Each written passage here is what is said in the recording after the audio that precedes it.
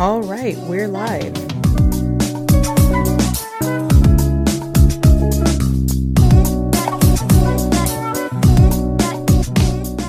All right, everyone. Welcome back to another episode of Talk with Army.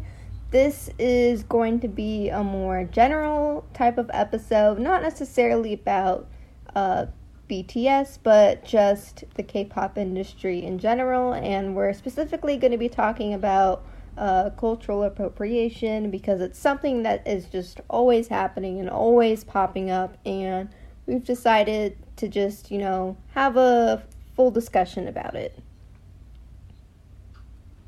Right. So anyone who's joining us for the first time, welcome. We are your co-hosts today. I am Daisy. I'm Delilah. And today, not only are we going to be talking about cultural appropriation for this episode, but we also have a special guest with us today. This is our friend from the group chat that we like to mention every now and again on our podcast. So this is our friend. If you could introduce yourself, please. Hi, I'm Mona. Hello. You sound so nervous. Mona, don't be nervous. It's fine. I'm so nervous. I'm not a professional. I'm an amateur, so yeah.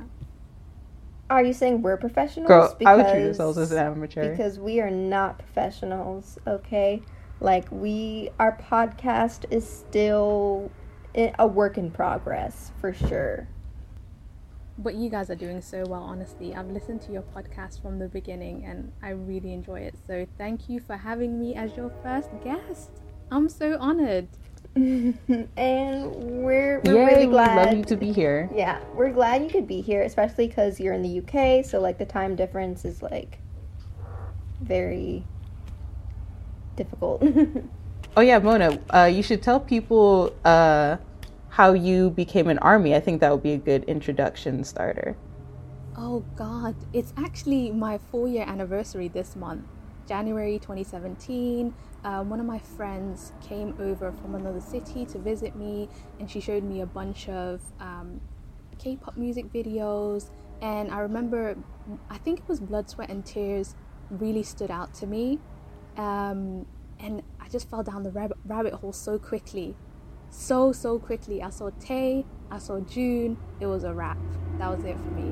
And I love their music as well. That's the one thing that really stood out to me. I remember how catchy it was because I couldn't get it out of my head. So yeah, so that was my intro into BTS. And this was actually right before they really started getting big in the West, right before the BPMAs and everything.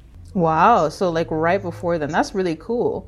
Because obviously, as our listeners know, Delilah, she got in during the Run era, and then for me it was Wings, and then now you're right before 27, right into 2017. So it's very chronological right now. That's amazing, because I consider myself a You Never Walk Alone era army, because that was Feb 2017, wasn't it?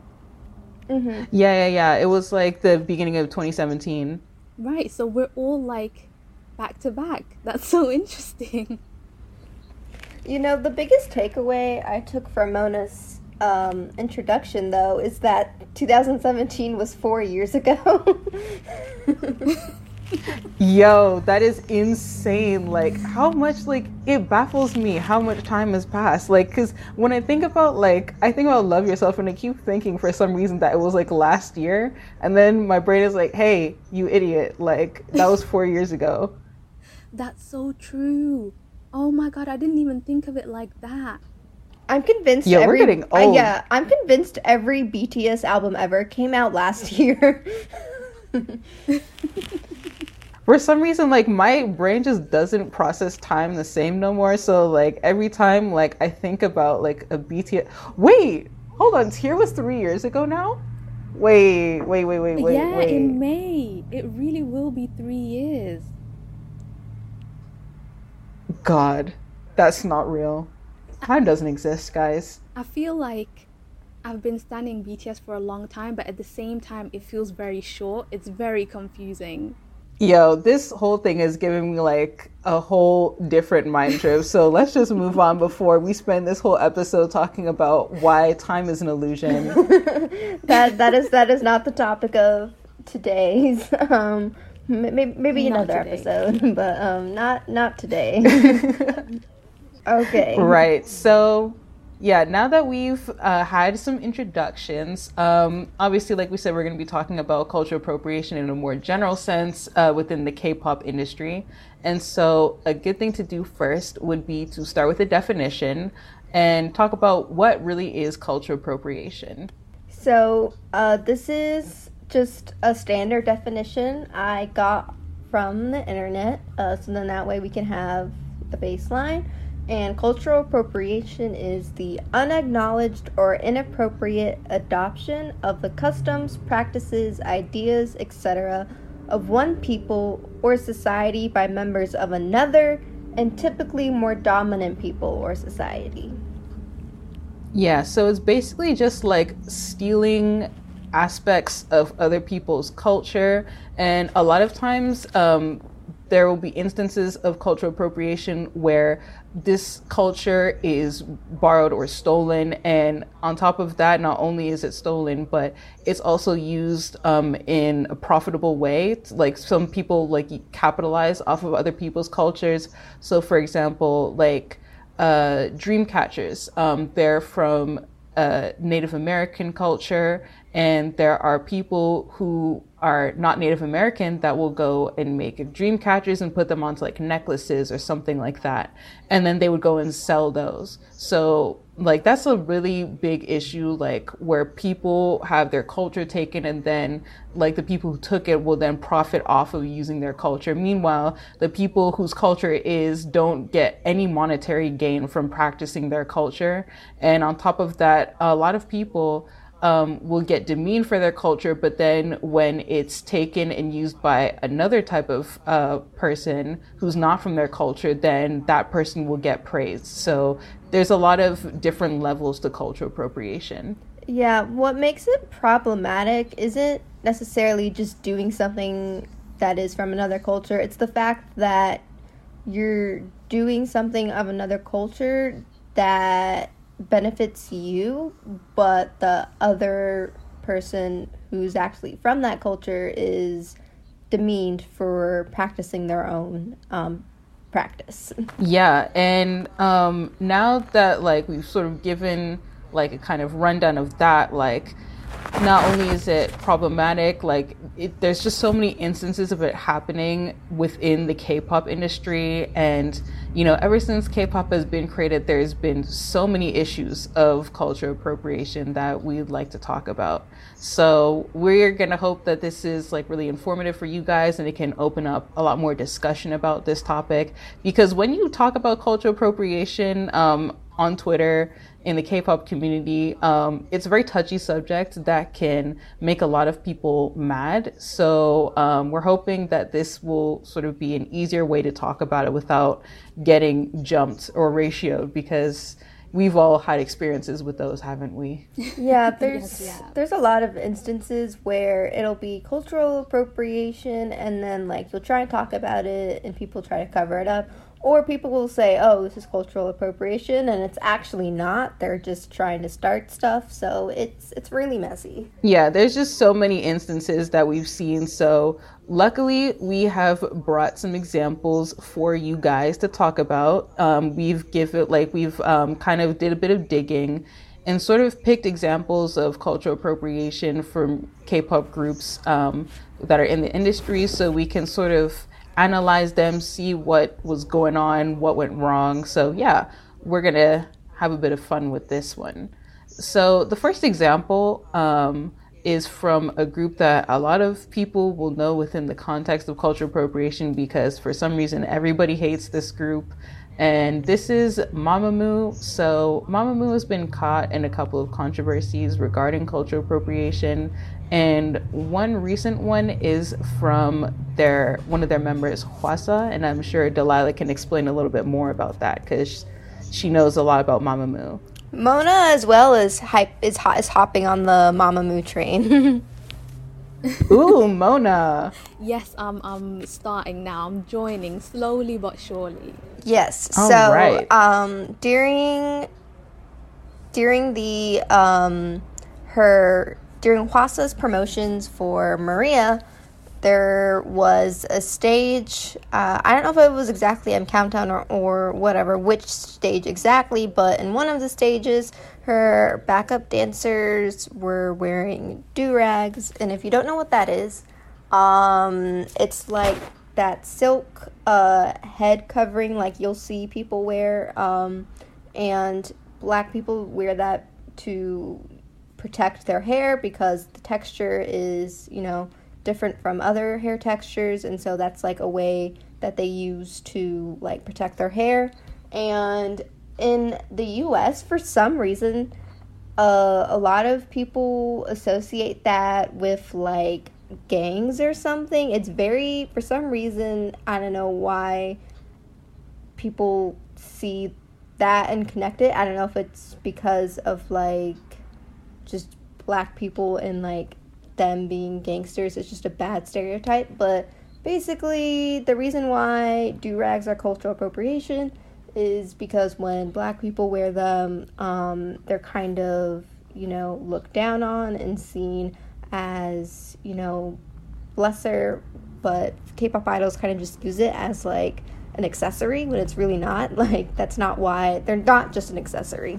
Yeah, so there's like a lot of controversy behind that, and like, a lot of people were like demanding for apologies, which is obviously understandable because, there are a lot of times, not even just this particular instance, but like a lot of times where you will see non-Black people wearing do-rags even though they don't need to, and again, it's not their culture. So like so you can see how like there comes the problem where people from that culture who are wearing the do-rags will get degraded and seen as like a gangster or ghetto for wearing a do-rag, but then like when somebody who's not Black wears a do-rag, like it's seen as cool, it's seen as edgy, it's seen as like this aesthetic, and then that's where the problem lies.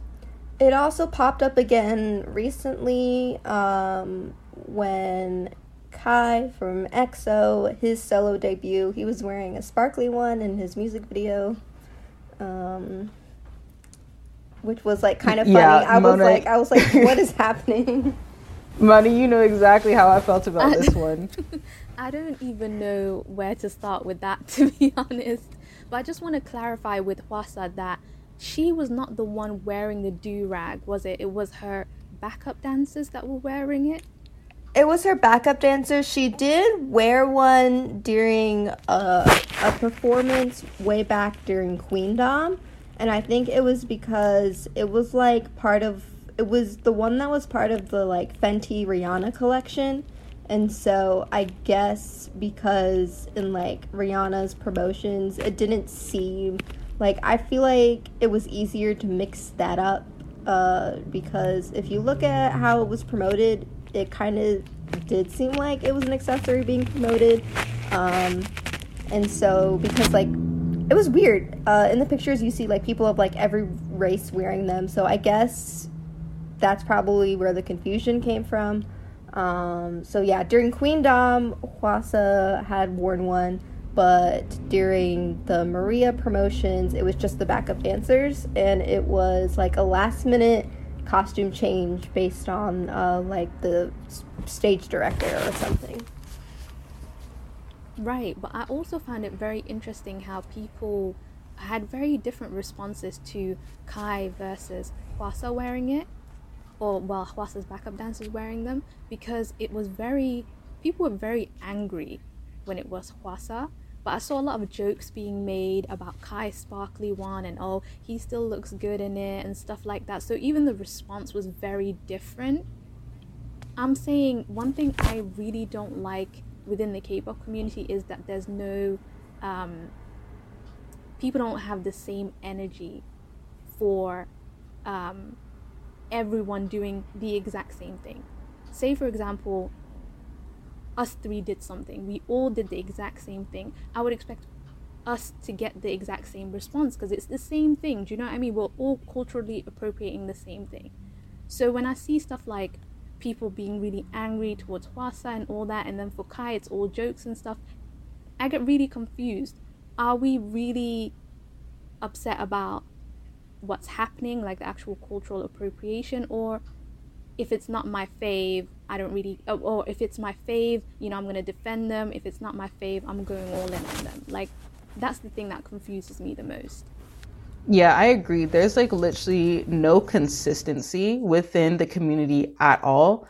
And I can say that with confidence, like having been here and been on Stan Twitter for so long, because it's like you said, you will see people have like completely different responses for people who did the exact same thing. And it's like, where is the equal amounts of concern? Where is the equal amounts of outrage? You're here making jokes on Twitter, yet for another person, you're sending email templates to their company. Like, I don't get it. Right. And the other thing, just to add on to that, Hwasa's, was it her stage styling director? She actually responded, didn't she? She apologized. Yep, we have the apology, and there's another section later where we'll get into that, and so like we'll talk about it then. So like, don't worry, I have that saved. But oh yeah, we found receipts. We found receipts. Don't worry. We need them. But yeah, with Kai, I didn't see any email templates going around. Maybe that was just me, but I honestly just saw a lot of jokes and a lot of people bantering about it and like, oh, he still looks good in it. So it's very interesting to see the difference. From what I also heard, it was like 100% his idea too, because they said like the styling and like the direction of the solo was like all him. Like that's what I read. Wow. Okay. God, that was the most lifeless wow. I'm just in shock because a lot of the times when situations like this occur, fans are like, it's not the idol's fault. It's the stylist's fault. It's, you know, everybody else's fault but the idol. So it's interesting to hear that it was his idea. And they were just like, okay, they just rolled with it. Right. No issues. Everything's fine. Let's just joke and, you know, keep it moving. And the thing is, what's funny is, well, not funny, but now I see there's people who do dance covers of it, and they also wear the do-rag because I think it's part of like the costume. So like even in dance covers, yeah, and it's like, oh no, and it's like, see what you've done. Right? Like, see what you've now influenced because nobody called you out for your BS, and that's why it's a problem. And we're gonna get into that like a bit later too, but like another example we have, there's like, for example, there was like Taeyong from NCT, and he was wearing cornrows. And for anybody who doesn't know what cornrows is a type of black braiding hairstyle. It's mainly used for protection. And also, like, for example, if you were like wearing a weave or like putting a wig on or something, like you would normally like do your hair in cornrows first and then like install the weave or the extensions that you're wearing. But also it has historical context that dates back to slavery in America by Black people. And so like there's a lot of pain behind the history of cornrows, and for people to now just take it and wear it and it's trendy now, that's why a lot of, you know, Black people will have problems with like non-Black people wearing cornrows. It's not cool, and frankly it destroys your hair. Like, I don't know what is it with non-Black people and wearing cornrows. It's like your hair will fall out. This hairstyle is not for you. Deserved. If it falls out, that's on you. Very true. What really got me is also when he posted a video of him wearing it on Twitter. He captioned it in Korean and translated to like Hipyong. So like he was doing a play on words with his name. And so associating cornrows with like being hip and cool is once again like misunderstanding the purpose of cornrows and just using it as a cool hairstyle.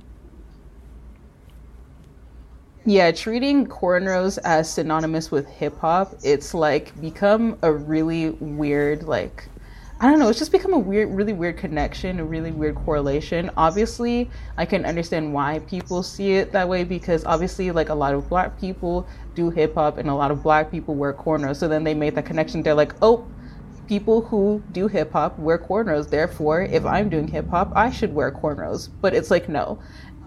Like, people should just, like, there's so many ways to look quote unquote hip hop. First of all, I don't even know what that means for you to be looking hip hop. But if you were going to be wearing, like, looking hip hop, and by that I'm going to assume that they mean wearing streetwear, there's so many ways you could look hip hop without having to appropriate a hairstyle. Like, you could just leave your hair as is, or maybe you could make it into like a little updo or something. Just stop putting black extensions in your hair. What's that going to do for you? What? His scalp was crying for help. Let me tell you, like, I was more concerned that, like, if his hair isn't gonna fall out from all the times it's being dyed and the amount of times he's changed the color, it's gonna fall out from this for sure.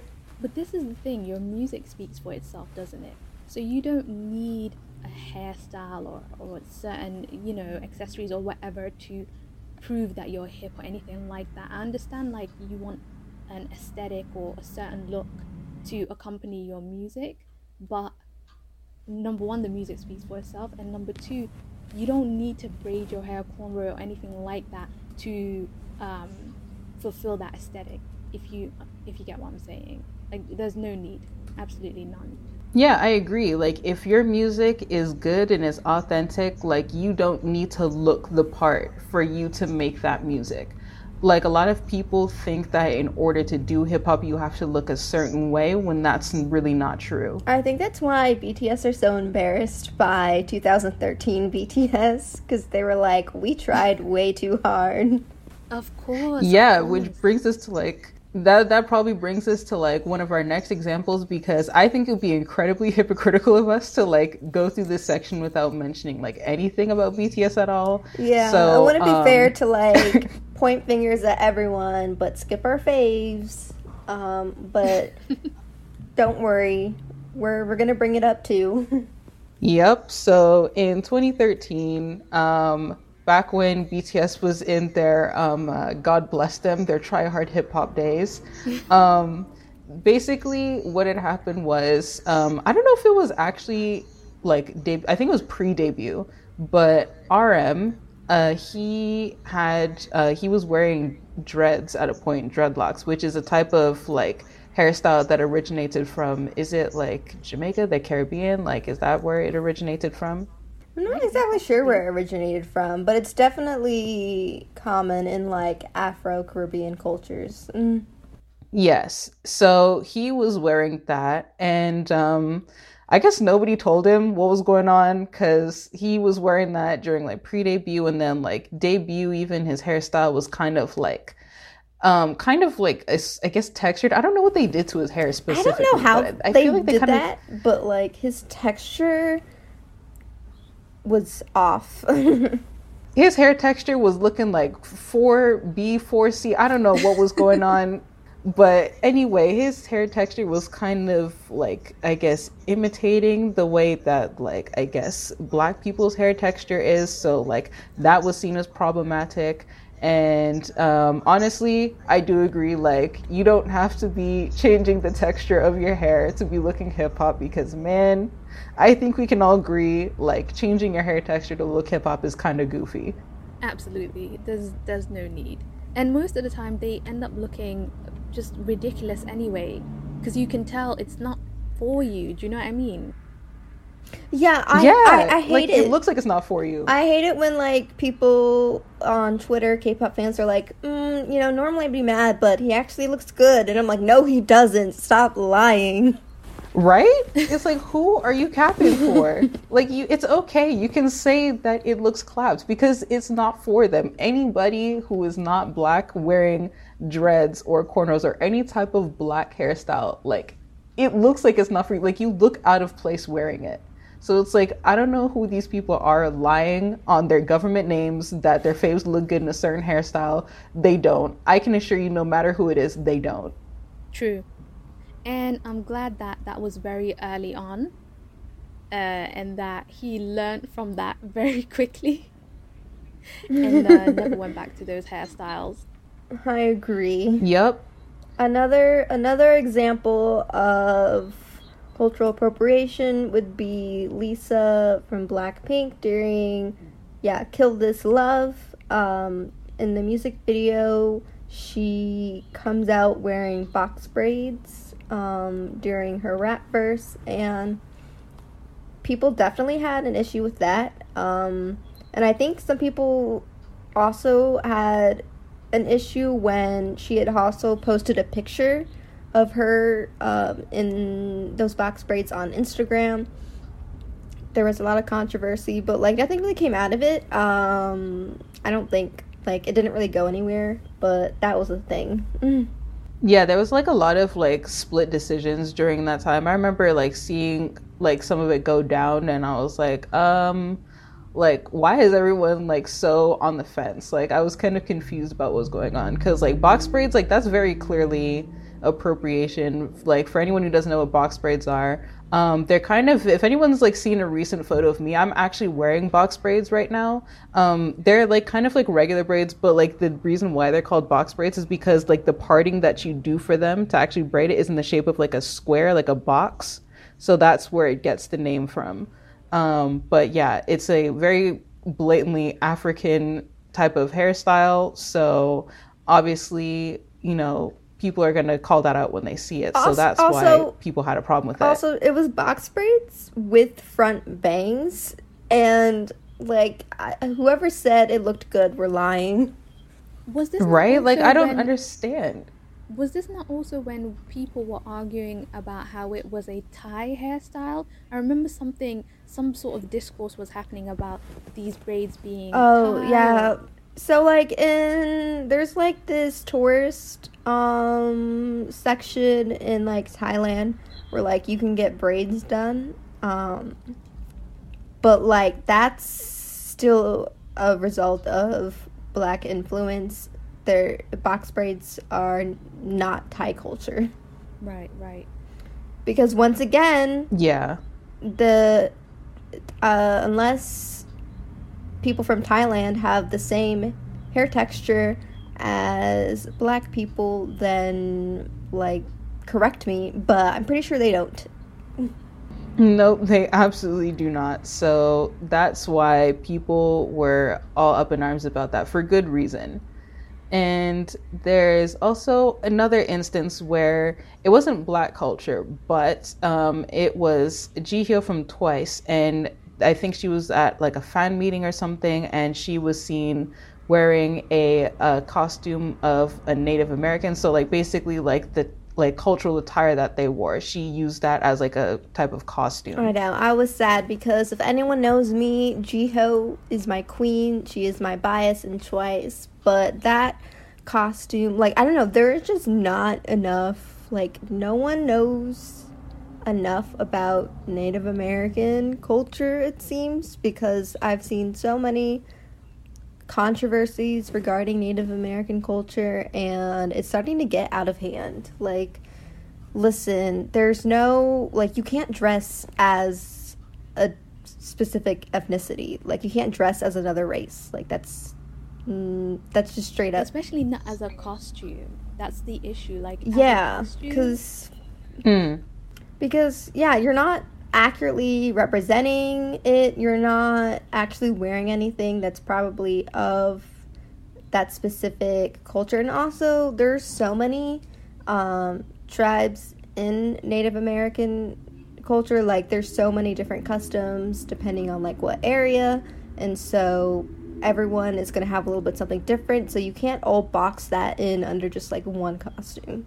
Yeah, and it's not even like just Native American culture. I'm talking like in a more general sense, but like rather than the K-pop industry, but like there are other cultures that have also been used for Halloween costumes. For example, like the stereotypical Mexican costume that you would see, where like it would literally just be a Halloween costume, and like it would be a poncho and a sombrero and like a handlebar mustache.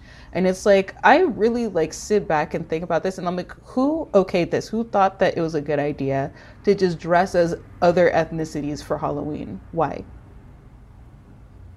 That's a really good point. But I find it really interesting how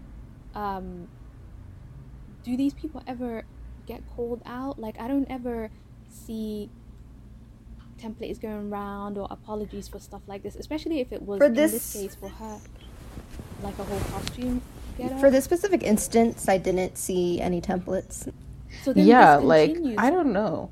This is why it's a cycle, because no one gets called out, no one is educated on it. Not saying that fans are the ones that have to educate these people, but apparently their companies aren't doing it. Apparently everyone else is just turning a blind eye or pretending to be unaware or are actually unaware. So it ultimately does come down to the fans to call it out and let the company know and let the idols know that what they're doing. Because they have all these managers, all these stylists, and like no one was like, hey, maybe let's not do this. Right. I'm like, where's the research going into this? Like, I don't understand how there can be, especially coming from like bigger companies like SMYG, JYP, like you have hundreds of staff members and not one of them came to you and said, hey, I don't think this is a good idea. Like, I don't understand that. Exactly. And you can't even say that they are unaware, because these companies have been in the music industry for how long now, and they've tried to break into America and all these other different countries. So clearly there is some type of awareness. Do you know what I mean? Especially if you have like branches overseas as well, because I know that a lot of these companies are expanding, aren't they, or have expanded prior to 2020 or whatever. So there's definitely an awareness. At this point, I think it's more ignorance than not even ignorance, actually, just not caring. Yeah, I think so. I feel like there's just too much indifference about like the cultures that they're taking from for them to actually care. Like, I feel like for a lot of these companies, they don't really care that like there's cultural appropriation going on, because that's really not what they're interested in. They care more about like the monetary gain and all of that stuff. So that's why like even when people send email templates to companies, sometimes it's just like little radio silence. You won't hear from them. And it's frustrating, especially as, people who come from those cultures, not even just like Black fans, even though Black culture is probably the most appropriated in K-pop, but like people who come from, for example, like Native American cultures, or people who are from like Southeastern Asia, who've had like their culture appropriated. Like, there's just so much going on.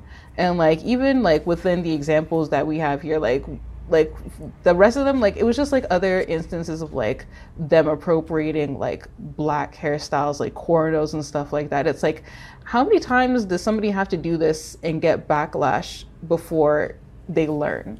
Because it's like, I don't understand why you want to like sabotage your idols like that as a company, and then also turn away your target audience. Right. And it's also very interesting how a lot of the smaller companies, because I guess the fans can reach them more quicker and stuff like that, they actually tend to respond and do something about it. Whereas it's the bigger companies that we're struggling with.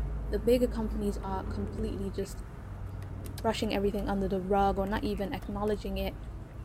Or even recently with Blackpink, with when they had was it the God, if I remember correctly, in the music video. So for those who don't know what that was, basically for Blackpink's one of Blackpink's recent music videos, there was a scene of like one of the girls, and they were in this room, and there was this thing called Ganesh on the floor, which is this kind of god used in, was it Indian culture? It's a Hindu god. Hindu god, yes. Yeah, Ganesh is like known as like the destroyer of obstacles. So basically it's like in charge of removing obstacles, but also it can also punish people by like giving you obstacles in your life and stuff like that. Yeah, so that is where that god comes from. And the problem arose when in the video the Ganesh was on the floor, And apparently, according to the people who practice Hinduism, you're not supposed to put the god on the floor because it's seen as a sign of disrespect. And so, like, there were so many emails sent to YG, like, hey, you got to fix this. You either got, like, apologize, you got to take down the video. Like there were so many people who were upset about it. And I don't think they did a statement, but they did just delete it out of the music video. Right. So that's so crazy to me. So you heard the complaints, you understand that what you did was disrespectful, but there was no apology. There was literally nothing apart from removing that scene from the music video. Literally nothing else. If someone goes, what about that time you put Ganesh on the floor? They'll just be like, what time? We deleted it. It doesn't exist. Right, exactly. Right? Like, just because you deleted it doesn't mean you don't have to address your wrongdoings. Like, they really just deleted it and thought, like, oh, no one's going to notice. No one's going to notice that we ever did this. Let's just pretend it never happened. And nothing did happen after that. I didn't see, fans complaining about that or expecting an apology. Do you know what I mean? Because now you know that they're aware and that they're purposely ignoring the matter. And I think that might even be worse.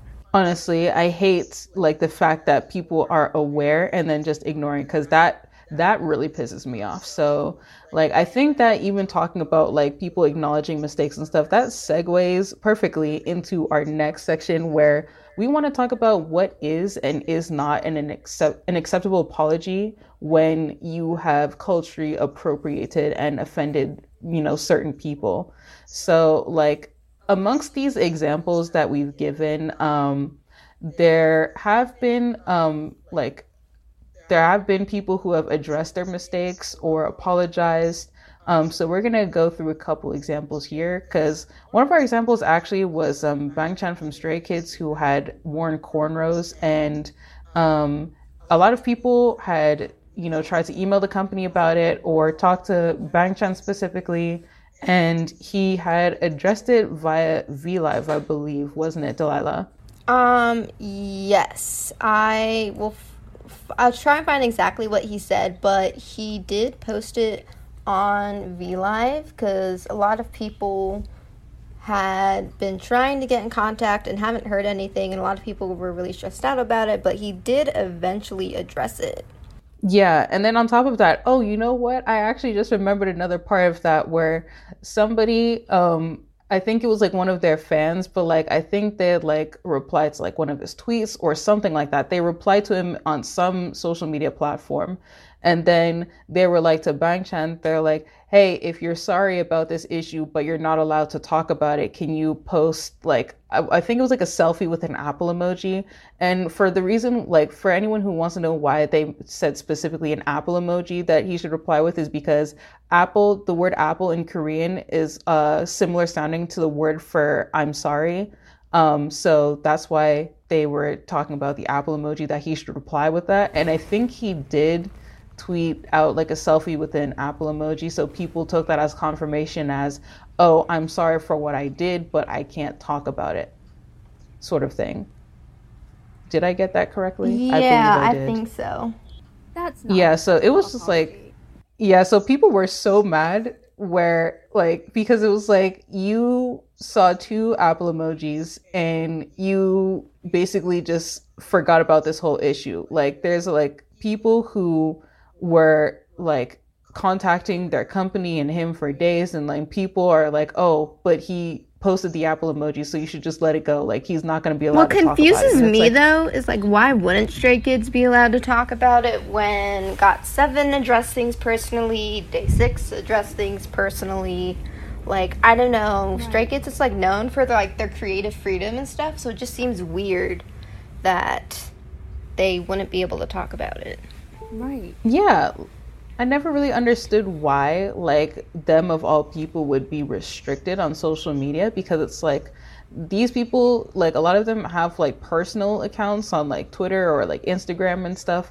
So it's like there's like nothing really stopping them from being able to address like their issues and do better. So like I do wonder whether like that whole thing was just a coincidence, or maybe he like truly wasn't allowed to talk about it.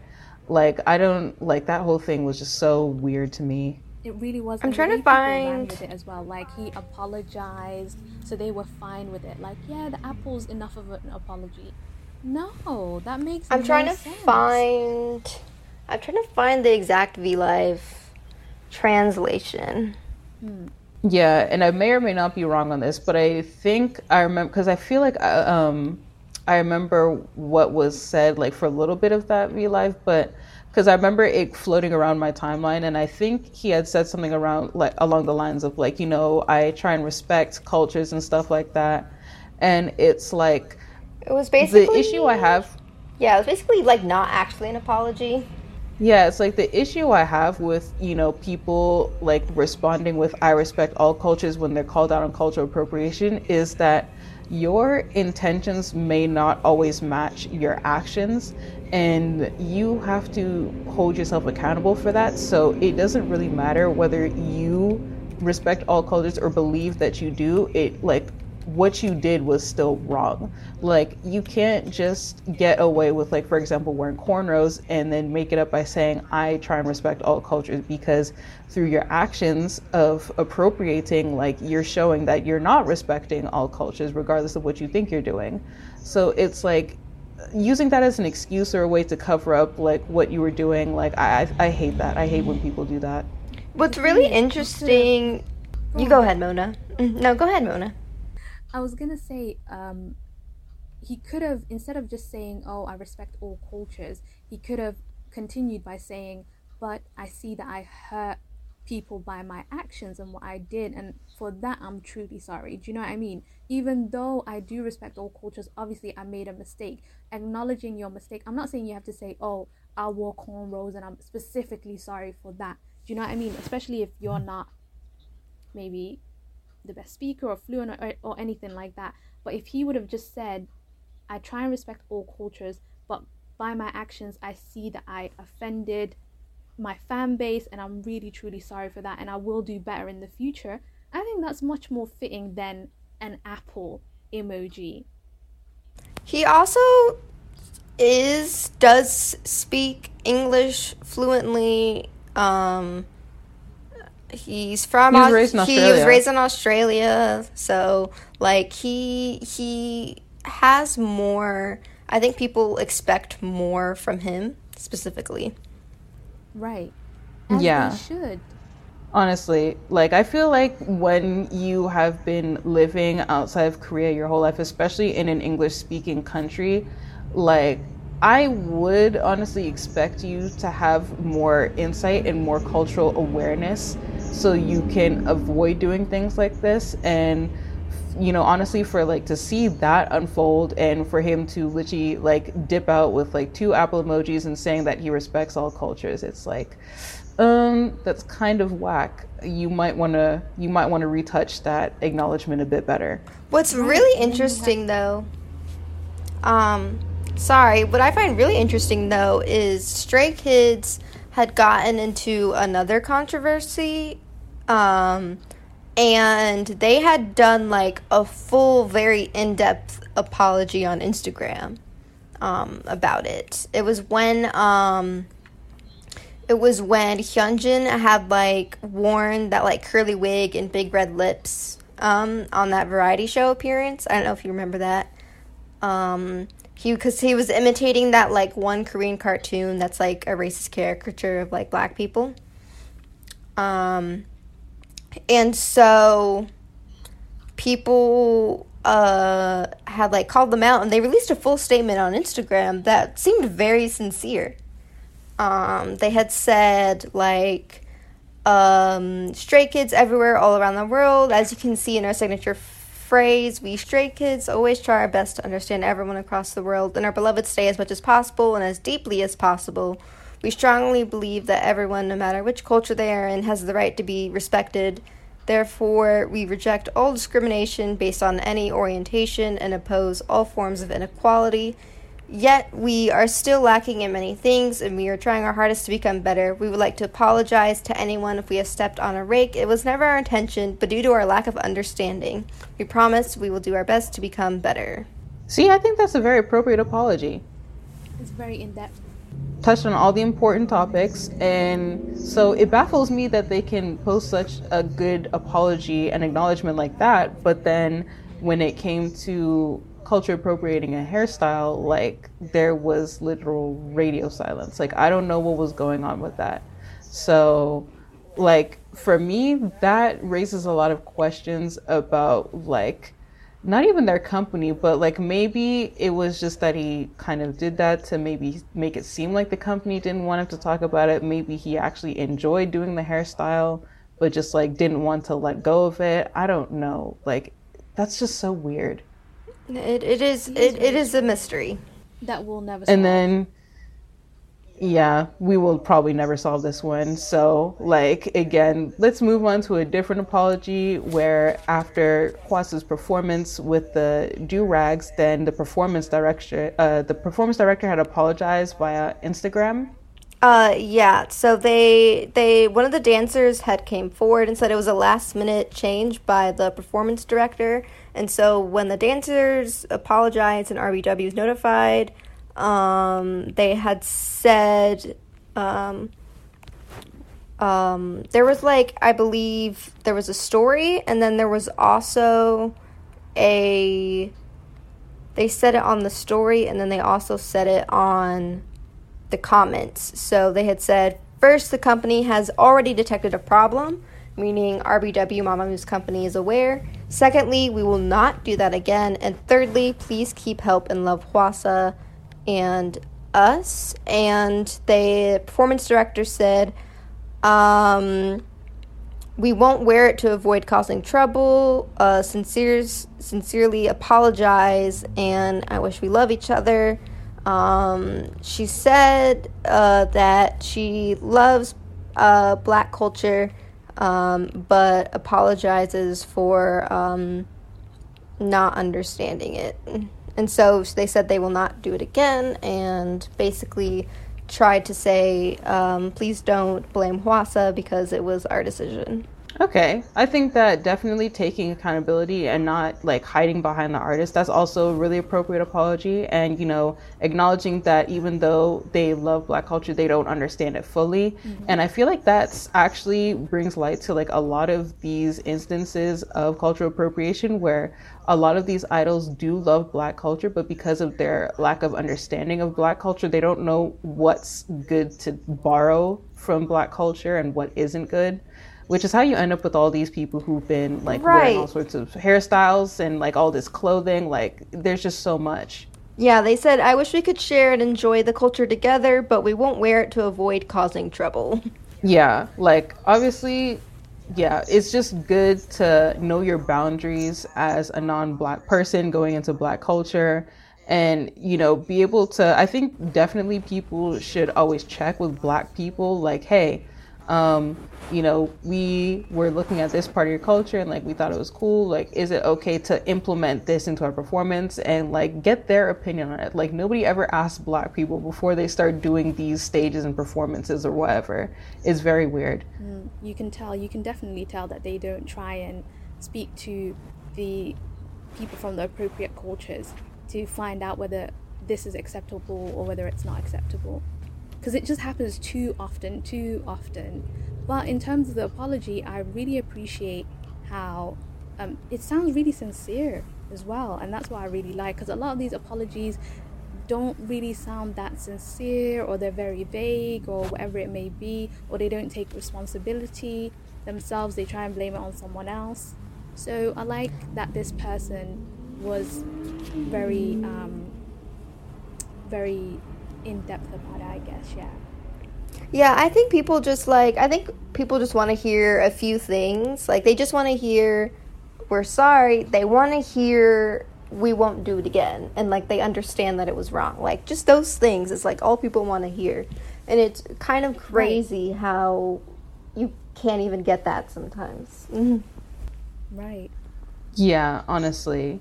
And then, like, another apology where we didn't really mention his name, like, in the previous segment, but, like, one of the people who had worn cornrows, again, was, his name is Hongjoong from ATEEZ. Is it ATEEZ or ATEEZ? I keep forgetting. ATEEZ. He is. See, I will keep asking this till the day I die. He's the leader of ATEEZ. Oh my god. Yeah, so he had worn cornrows, and he was in, and it was like he did it for a concept photo for like their comeback. Then it was also in their music video. Mm-hmm. And so people were like, "Yo, like delete this," and basically. Their company, KQ Entertainment, released a statement online, and they had apologized for it. Let me see. Oh, here it is. They said, Hanjun's hair in title number 2 image was styled in consideration of the concept of the song without any other particular purpose. Therefore, ATEEZ and we, KQ Entertainment, did not... Oh, my God, where did it go? I'm sorry. It just refreshed and lost it. Oh, there it goes. Oh god, I hate the internet. 1 minute, guys. Technical difficulties. Found it. Okay. Hanjun's hair in title number 2 image was styled in consideration of the concept of the song without any particular purposes. Therefore, ATEEZ and we, KQ Entertainment, did not have any intention of commercializing or depreciating other cultures at all. Through the issues and the opinions from our fans, we have become fully aware of the concerns and seriousness of this issue. From now on, we, KQ Entertainment, will try our best to fully review and check the historical backgrounds, characteristics, and the cultures in the production process. We will not create issues that were not intended or expected. And you know, in hindsight, that is a really great apology, but unfortunately, they didn't edit it out of the music video. So even after, and like they made this was like a month before they had released the music video, I think this controversy was. Mm-hmm. So it's like, even after all that, when they finally ended up releasing the music video, after people had like gave them backlash for the concept photos, they still didn't edit out his parts where he was wearing cornrows. So people were like, well, then what was the apology for? If you were gonna apologize, why didn't you edit out his cornrows? Because the company also said, unfortunately, they did not have the ability to like reshoot. And I think the only like leeway because like I understand why they can't just like edit him out of the music video completely. But like I guess the only reason I'll give leeway that like they couldn't reshoot with like a month in between that statement and its release is probably, you know, coronavirus is still, you know, happening.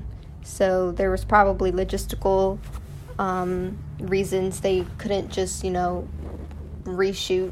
So that I kind of get, but it is kind of interesting how they had a whole month and like understood the issue but couldn't actually fix it. So then I have a question then. In that music video, did they only have one look? Because you know how when they shoot music videos, they have different sets, they have different looks. You know, you don't have one continuous look.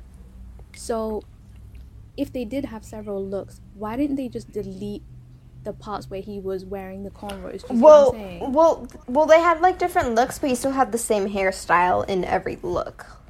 They do? Oh boy. I think so. I can't remember because I only watched because the songs was for, I think it was for Thanks, and I preferred Inception. So right. Like I watched that and listened to that more than Thanks. So I don't remember exactly. I was just curious about that, by the way. I was just curious to see if there was more than one look. You're right.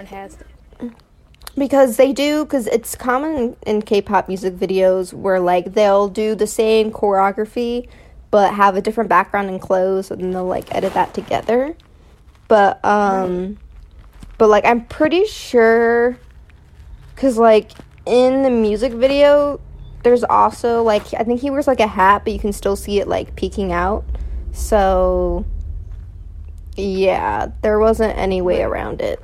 Yeah, so I can imagine how complicated that was. And I guess if, you know, you were to also look at it, maybe like the schedules that they had booked for like that month in between like the concept photo and like the actual music video release, maybe they were busy. But either way, I feel like they could have at least tried to do something. Maybe if there was like a video editor who could, like, I don't know, can you airbrush cornrows out? I don't know.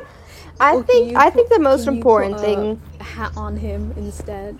I think the most important thing is to see if they follow through with what they said, because they said we will do research and make sure it does not happen again. And so, like, let's see if it doesn't happen again. I think that's the most important factor. I agree. Yeah, and I think, like, not even, like, just, oh, let's see if they don't culturally appropriate again. Because obviously, like, I don't think anybody will ever be fully aware of, like, every single culture on the planet. So maybe it might be another issue, like, with a completely different culture. But if they ever do cornrows again, that would be the problem. Because then it means that they learned nothing. So if they avoid cornrows or, like, other black hairstyles, then you could say that they learned nothing. But I mean, other instances, I don't know. Also, but Daisy, that definitely.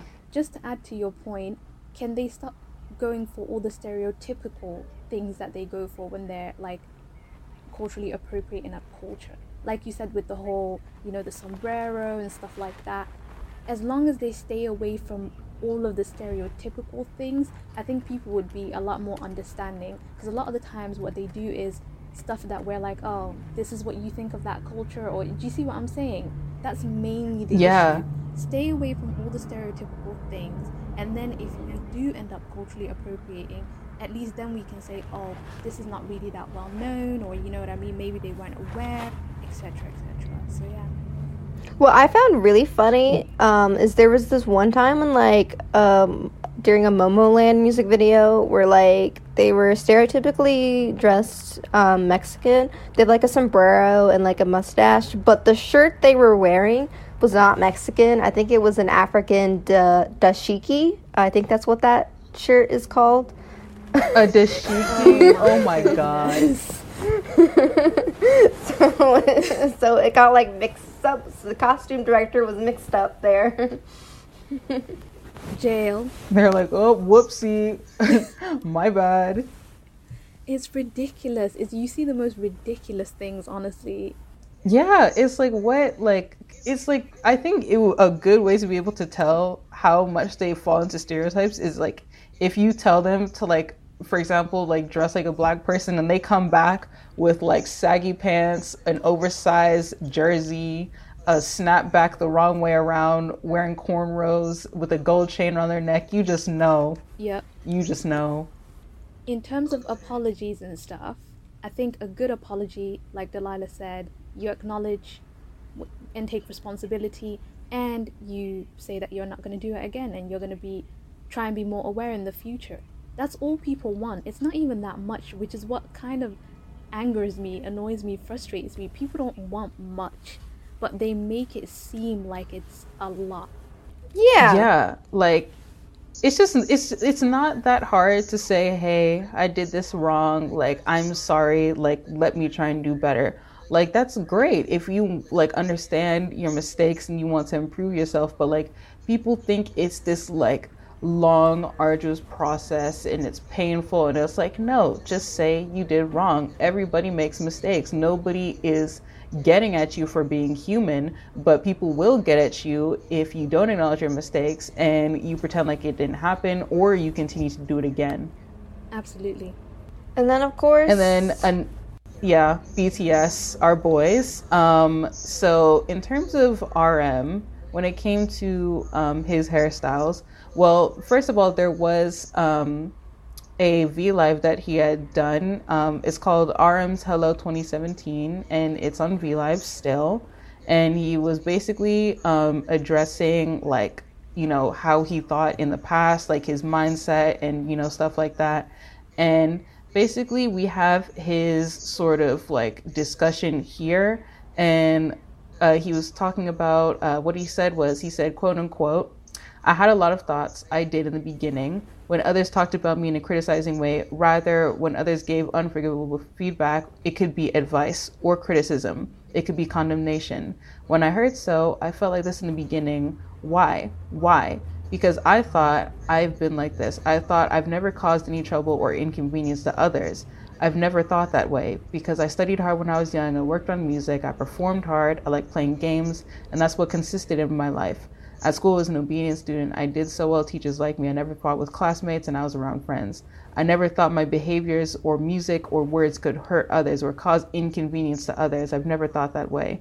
As I went through 2016, I came to think about that. My words, behaviors, regardless of my intentions, could cause troubles or hurt others' feelings. In the process, I thought I need to hold responsibility for that, and I need to think about such things. What I said or did would not be undone. And basically, like, I won't read the whole thing because it's like pretty long, but like he sort of goes into like talking about how it was hard for him to admit that he could be hurting other people's feelings regardless of what his intentions were, and how he needs to learn to be more humble and accept criticism when people are trying to tell him that like he's not right in a certain way. So I think that it was good on him to definitely address that, even though like he didn't go into specifics. It was probably more of a general sense because it wasn't even like just like the hairstyles, but like sort of, I guess maybe it could have been his attitude towards like hip hop music or something. Like, you know how we were talking about like the whole stereotypical hip hop look that they used to have. Like he probably saw all that and understood that like, yo, I was kind of wrong when I did this, and you know, it could have hurt other people. And I think that's like why a lot of K-pop fans, well, not K-pop fans, but K-pop idols find it hard to apologize, because they don't want to come to terms with the fact that regardless of their intentions, that they hurt other people, and more specifically their fans. Yeah, I think it's kind of hard for him in like later years to address maybe like specific things, just because I think he wanted to address all of it at once, because there were a few times during BTS's like 2013 2014 career, because I remember in his mixtape interview, like his first one, RM in 2015, he said that in their song If I Rule the World, which if you're a newer ARMY, maybe you're not aware of their older tracks, that's from their album Oh Are You Late Too? He was like talking about West Side Till I Die, and he was saying that was fully wrong because he knows nothing about the West Side. He was kind of just like playing into like the feelings, and had a very closed-minded view on hip-hop. Mm-hmm. Right, and he acknowledged that, and he accepted that, and he's learned from that. And that's the key thing here, that idols need to learn from their past mistakes. You know, regardless of how many mistakes they made, or, you know, whatever it may have been, as long as you've learned and you've grown, and people can see that in your actions now, today. Because that's another thing that really frustrates me. People tend to go back for BTS and are like, oh, in 2013, this is what they did. But your idol is doing the same thing now in 2020, 2021. So it's not comparable. We need people to make changes now.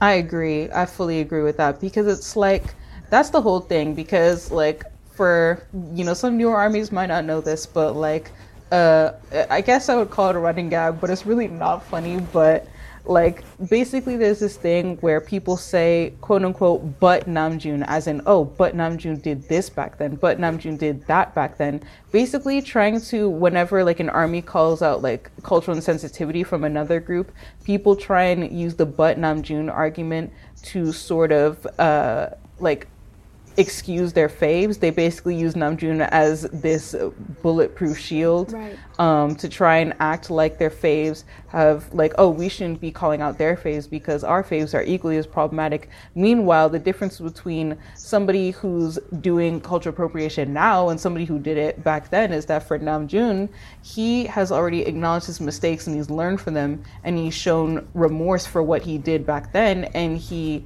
doesn't do it again and goes out of his way to educate others. Meanwhile, for somebody who's doing it present day, it's like after all that's gone on, especially last year with the whole Black Lives Matter movement, like you still haven't gone out of your way to learn about Black culture. I don't get that. Exactly. And it's so frustrating because I think it was Jackson from GOT7 who was arguing with fans about how they were seeing what he was doing in a wrong way when they were trying to call him out for something. And I remember he was like, no, I respect all cultures, and if you're taking it the wrong way, then that's on you. But, you know, that wasn't my intention. But you hurt people. people are telling you that you hurt them. Do you see what I'm saying? And you're kind of putting that back on them. Yeah, I agree. Victim blaming is awful. And like if like there's somebody here who kind of is like, oh, but like, you know, he's justified in saying that. Like, let me put it this way. If I hit somebody by accident, like I might just been walking on the street and I accidentally run into somebody and I don't know, like I knock their books out of their hand.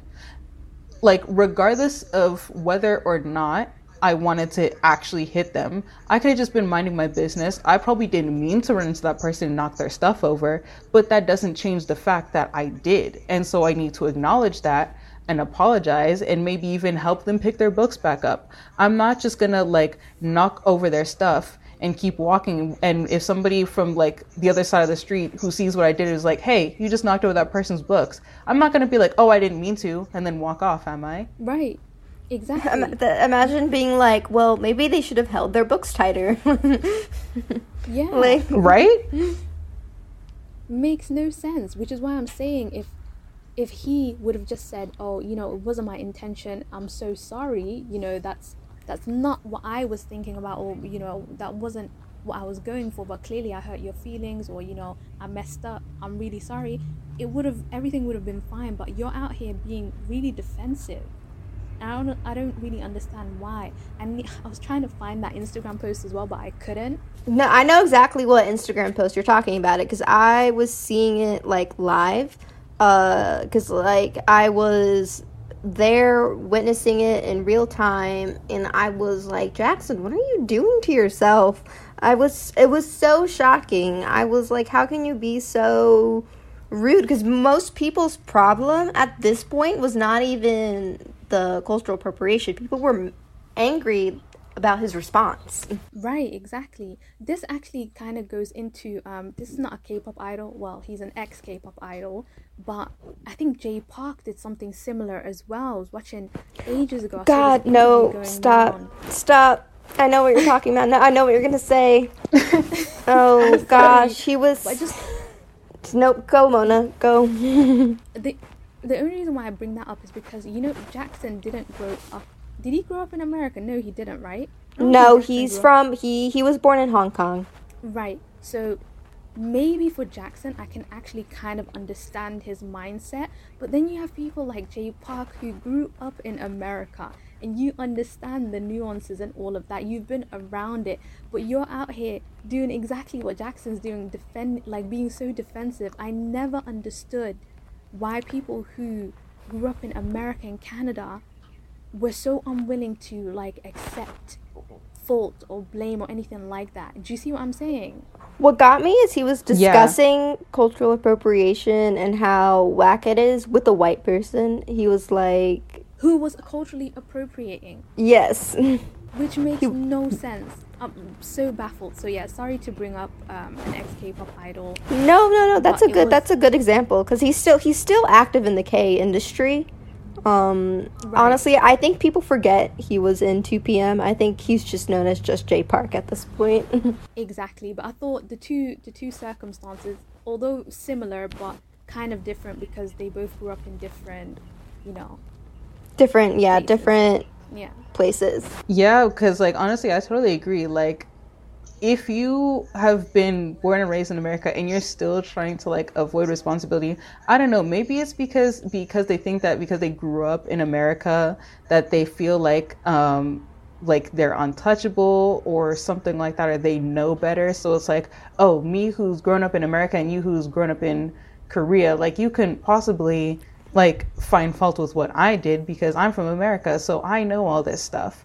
And so, like, I don't know, maybe it makes it, like, hard for them to believe that, like, they're still ignorant about the culture that they grew up, like, seeing or living. So I feel like that's probably why they do it, but, like, still, like, what Jay Park did, like, the way that they get so defensive about it, it's like, just stop. Like, you are embarrassing me and my diaspora. Like, please, enough. And the other thing is, if you did grow up in America, then be more like, is it Matthew from COD? Be more like him. Because you grew up in America, you know everything. So then you tell your group and your label, this is the stuff that we cannot do. Absolutely, categorically no. Do you see what I'm saying? You educate right. your label and your members. That's the whole point of you being there. If you have international members in a group and they're from Canada and America and Australia, I'm expecting them to let people in that group know we cannot do this. I don't expect you to be the perpetrator. This is so frustrating. I think that's also what frustrates people when it comes to like NCT, is because they have Canadian and American members, and like not one person was like, maybe we shouldn't do this. Right? Like, your acronym literally stands for Neoculture Technology, and you still are dealing with cultural insensitivity. And it's like obviously, like I've said in like so many podcasts before, K-pop is a cultural export. So if you're going to plan on promoting this on global stages, you have to learn how to respect these cultures that you're going to be performing for. You can't continue just wearing dreads or cornrows, or I don't know, wearing Native American headdress or like bindis or something, and like expect people not to call you out. Like, it's just so annoying to me how they're planning on just going for like literally every target audience that is not Korean, but they don't want to respect every target audience that's not Korean. Like, come on. Right, and you'd expect them to be more culturally aware now because K-pop has become so global. Like, more people are aware of K-pop, more people see it, are, witnessing everything, which makes actually having discussions even more difficult, because everyone wants to have a say. Like, everyone wants to put their 2 cents in, because I see a lot of Western stan accounts now saying stuff like, oh, your faves did this, your faves did that, and we never had that issue before.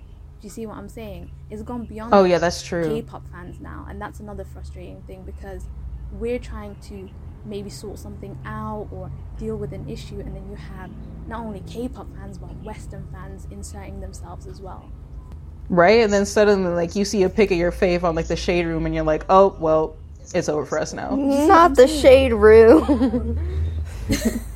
The Shade Room, listen, I don't know what is people's problem. Like, I understand wanting to educate your faves, but stop blasting these people and exposing them to like everybody in the world by putting them on a Shade Room. Like, you can educate them in private and then like they can acknowledge and apologize, but why do you gotta like set them up for bullying? Like, you want your faves to get murdered. No, it's K-pop fans that hate that group or artist that do it. It's like, say for example, if a member of a group did something, then the stans from another group are the ones that will go to the Shade Room and say, look at this group, they did this and that, which is insane. Ridiculous. Like, I don't have the energy for that. Like, instead I'll just clown them, and that's it. But we're all gonna get dragged because no one knows these groups. Do you see what I'm saying? The only one that most people know is BTS, so everyone is getting dragged. No one's gonna think, oh, this is, GOT7, so let me just drag GOT7. No, the whole of K-pop is getting dragged. Every single one of us. You're opening them up. Right? It's a setup. You're opening them up to so many, like, aggressive comments, and, like, people are gonna, like, bring up, racial stereotypes about Asians now because, right. It becomes a whole fight. It's a mess. I don't understand. But I think we should, speaking of like the Shade Room, cultural appropriation, like, obviously isn't like a K-pop thing only. Like, Western artists are also perpetrators of it as well. Absolutely. That's true. We actually had a couple of examples. So like, there was one where basically Pharrell Williams, he had appeared on the cover of, I believe it was LUK, and he was wearing a Native American headdress. And then there was like also Selena Gomez during her performance at the 2017 MTV Music Awards, movie video awards, I believe, where she was wearing a bindi on her forehead, which, for those who don't know what that is, it's basically like this red dot that you put in the middle of your forehead. And basically it was appropriating Hindu culture. So like, there was they both like released like statements or responses about that, and we'll go to Pharrell's first, and then we're gonna go to Selena's, because Selena's one actually cracks me up. So yeah, Pharrell said, "I'm genuinely sorry," and he wrote this statement. It was provided by BuzzFeed. He said, "I'm genuinely sorry. I respect and honor every kind of race, background, and culture." And like, but I couldn't find more. Like, I think that was it. Like, just those 2 sentences. Are you serious? That's it? I kept digging, that's trying to what find. I told her. I was like, okay, cool, and then like it just stopped, and I thought there was gonna be more, but that's it. Oh my god. That is insane. Say that again. Right? Say that one more time. I am genuinely sorry. I respect and honor every kind of race, background, and culture. End paragraph. I am beyond. Yo, it is killing me. Like, how is only 2 sentences and it's like, is that it? Like, can you provide us with anything else? No, he really said, "I'm sorry. Good luck, though." Y'all be easy. Like, I am I don't even want to hear Selena's one now, because this one. No, you want to hear Selena's you want one? to listen. Daisy, go ahead and read Selena's. So she said, when in response to wearing a bindi on her forehead, she said, "The song has that almost Hindu feel, that tribal feel. I kind of wanted to translate that.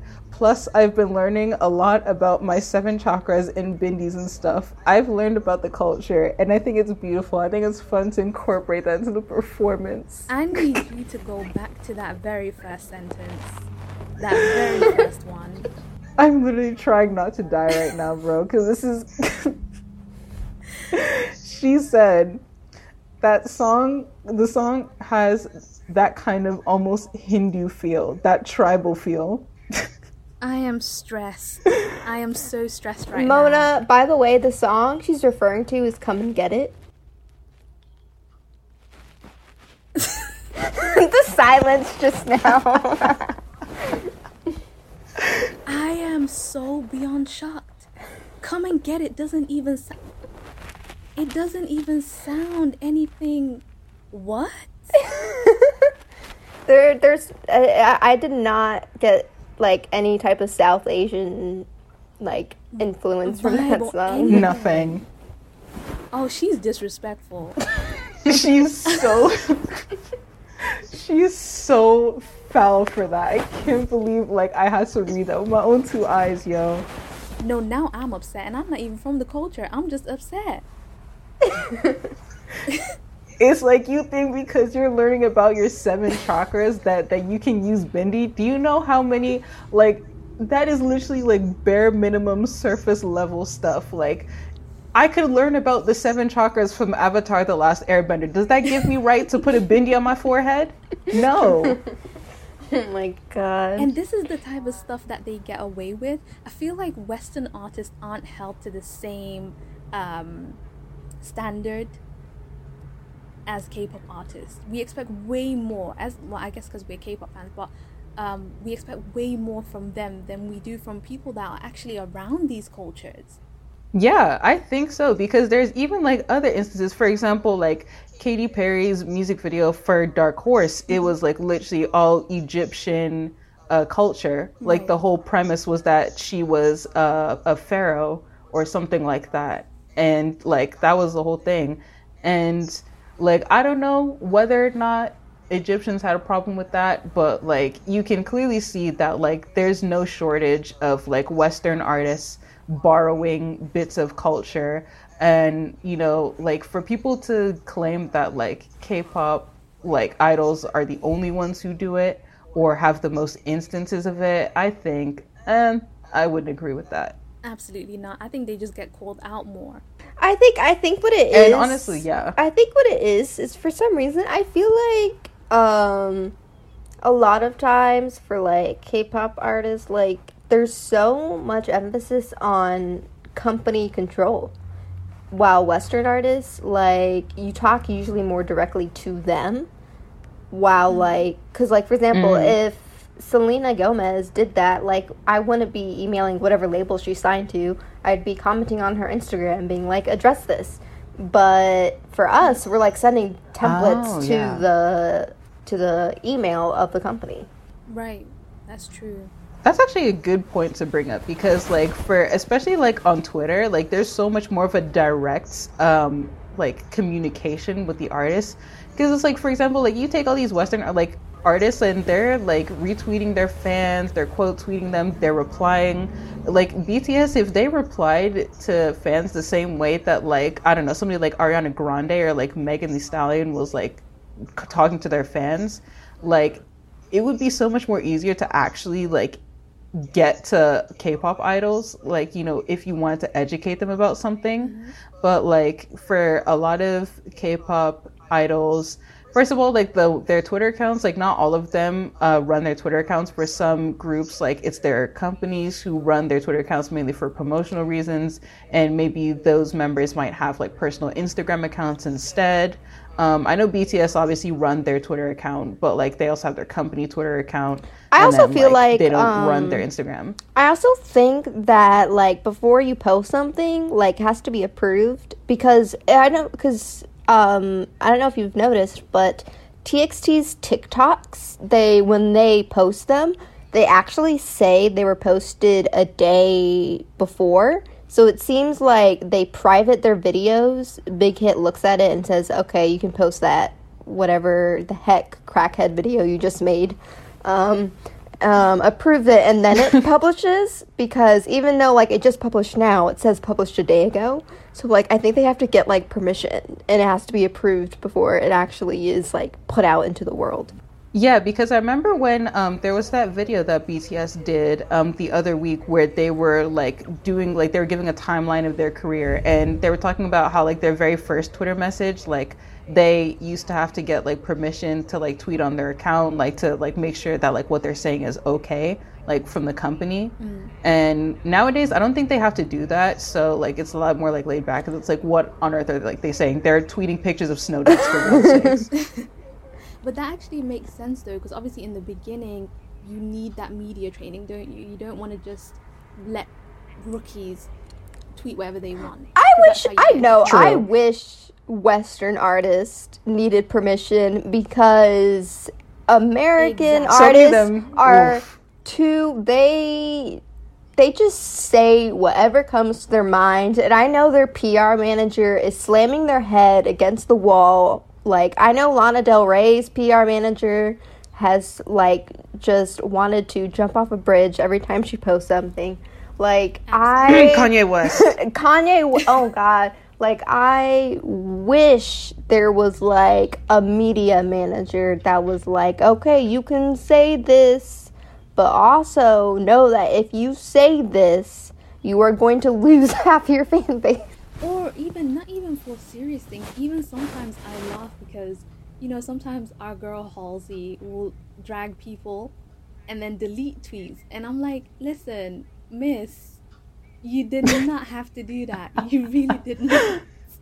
You could have just left it alone. So I understand sometimes you get really frustrated. Obviously, you're human and you want to respond to people.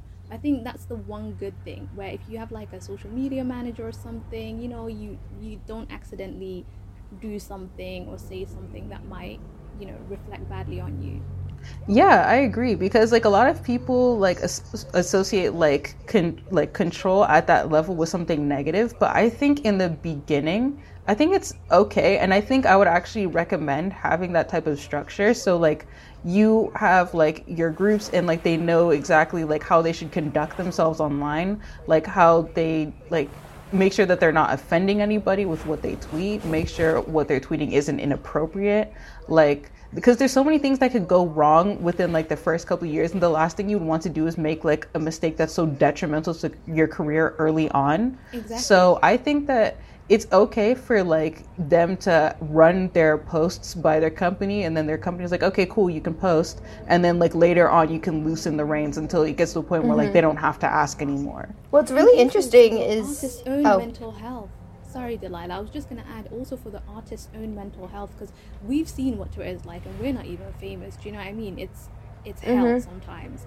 So as an artist, it's not really good for you to see some of the stuff that people, reply to you with, or quote tweet you with and stuff. So sometimes also for the artist's own mental health and stuff, it's better to just have someone maybe help you out or kind of guide you, right? Like because we know they see things, like we know they do. Right. And I was going to bring up, it's interesting that you say, like, it's good to have something in the beginning, someone to, like, watch over, because Moonbill from Mamamoo, she actually said, she has an Instagram now, but she said for a while she didn't want to have a personal Instagram because she was really worried that she could accidentally hurt someone by, like, posting something and it coming off the wrong way. So she was really worried about having a personal Instagram because she didn't want to have, like, anything like that happen. Right. Which makes complete sense. Even me, sometimes I'm like, oh, I don't even know if I want to post this because I don't want to, like, hurt people's feelings or, get people in my mentions because they took it the wrong way. Because that happens a lot. People will misinterpret or, read between non-existent lines and stuff. And even as a celebrity, more so, people scrutinize your words even more so. So you have to be extra careful, unfortunately. Daisy's over there like, yep. Daisy's like, been there, still there. Oh my god. Still here, still getting jumps. It's not fun. Like, you don't even have to be like a celebrity to go through it. If your account is big enough on Twitter, it doesn't matter what you say. Somebody will internalize what you say in your tweet and you will get jumped. Yes. The audience is tired. Several times. Not once, not twice, several times. And you know what? Like, honestly, I've been taking a lot more breaks from Twitter, and it's great. I'm having a good time over here. I'm out here cooking. I'm out here making recipes and stuff. I'm out here playing games. Life is good for me. So sometimes you just need to take a break from all that. Why do you need to be on Twitter 24/7? Twitter is overrated most of the time. It's true. I'm only here for, if it was not for BTS, best believe you would have never seen my ad on that platform. I would never, ever, ever. I'm here for BTS. That's it. And that's why I have everything and everyone muted. Like, I don't see anything unless I actually go into my mentions and search for stuff. I don't see nothing. I'm like, I only see BTS related content and I call it a day. I literally have had like Twitter muted since 2019. Yeah, my account is like still tiny. And so I haven't like muted my notifications because no one speaks to me, but I feel like if I were Daisy, someone like Daisy, I would never be on, like, I would open Twitter like once a day.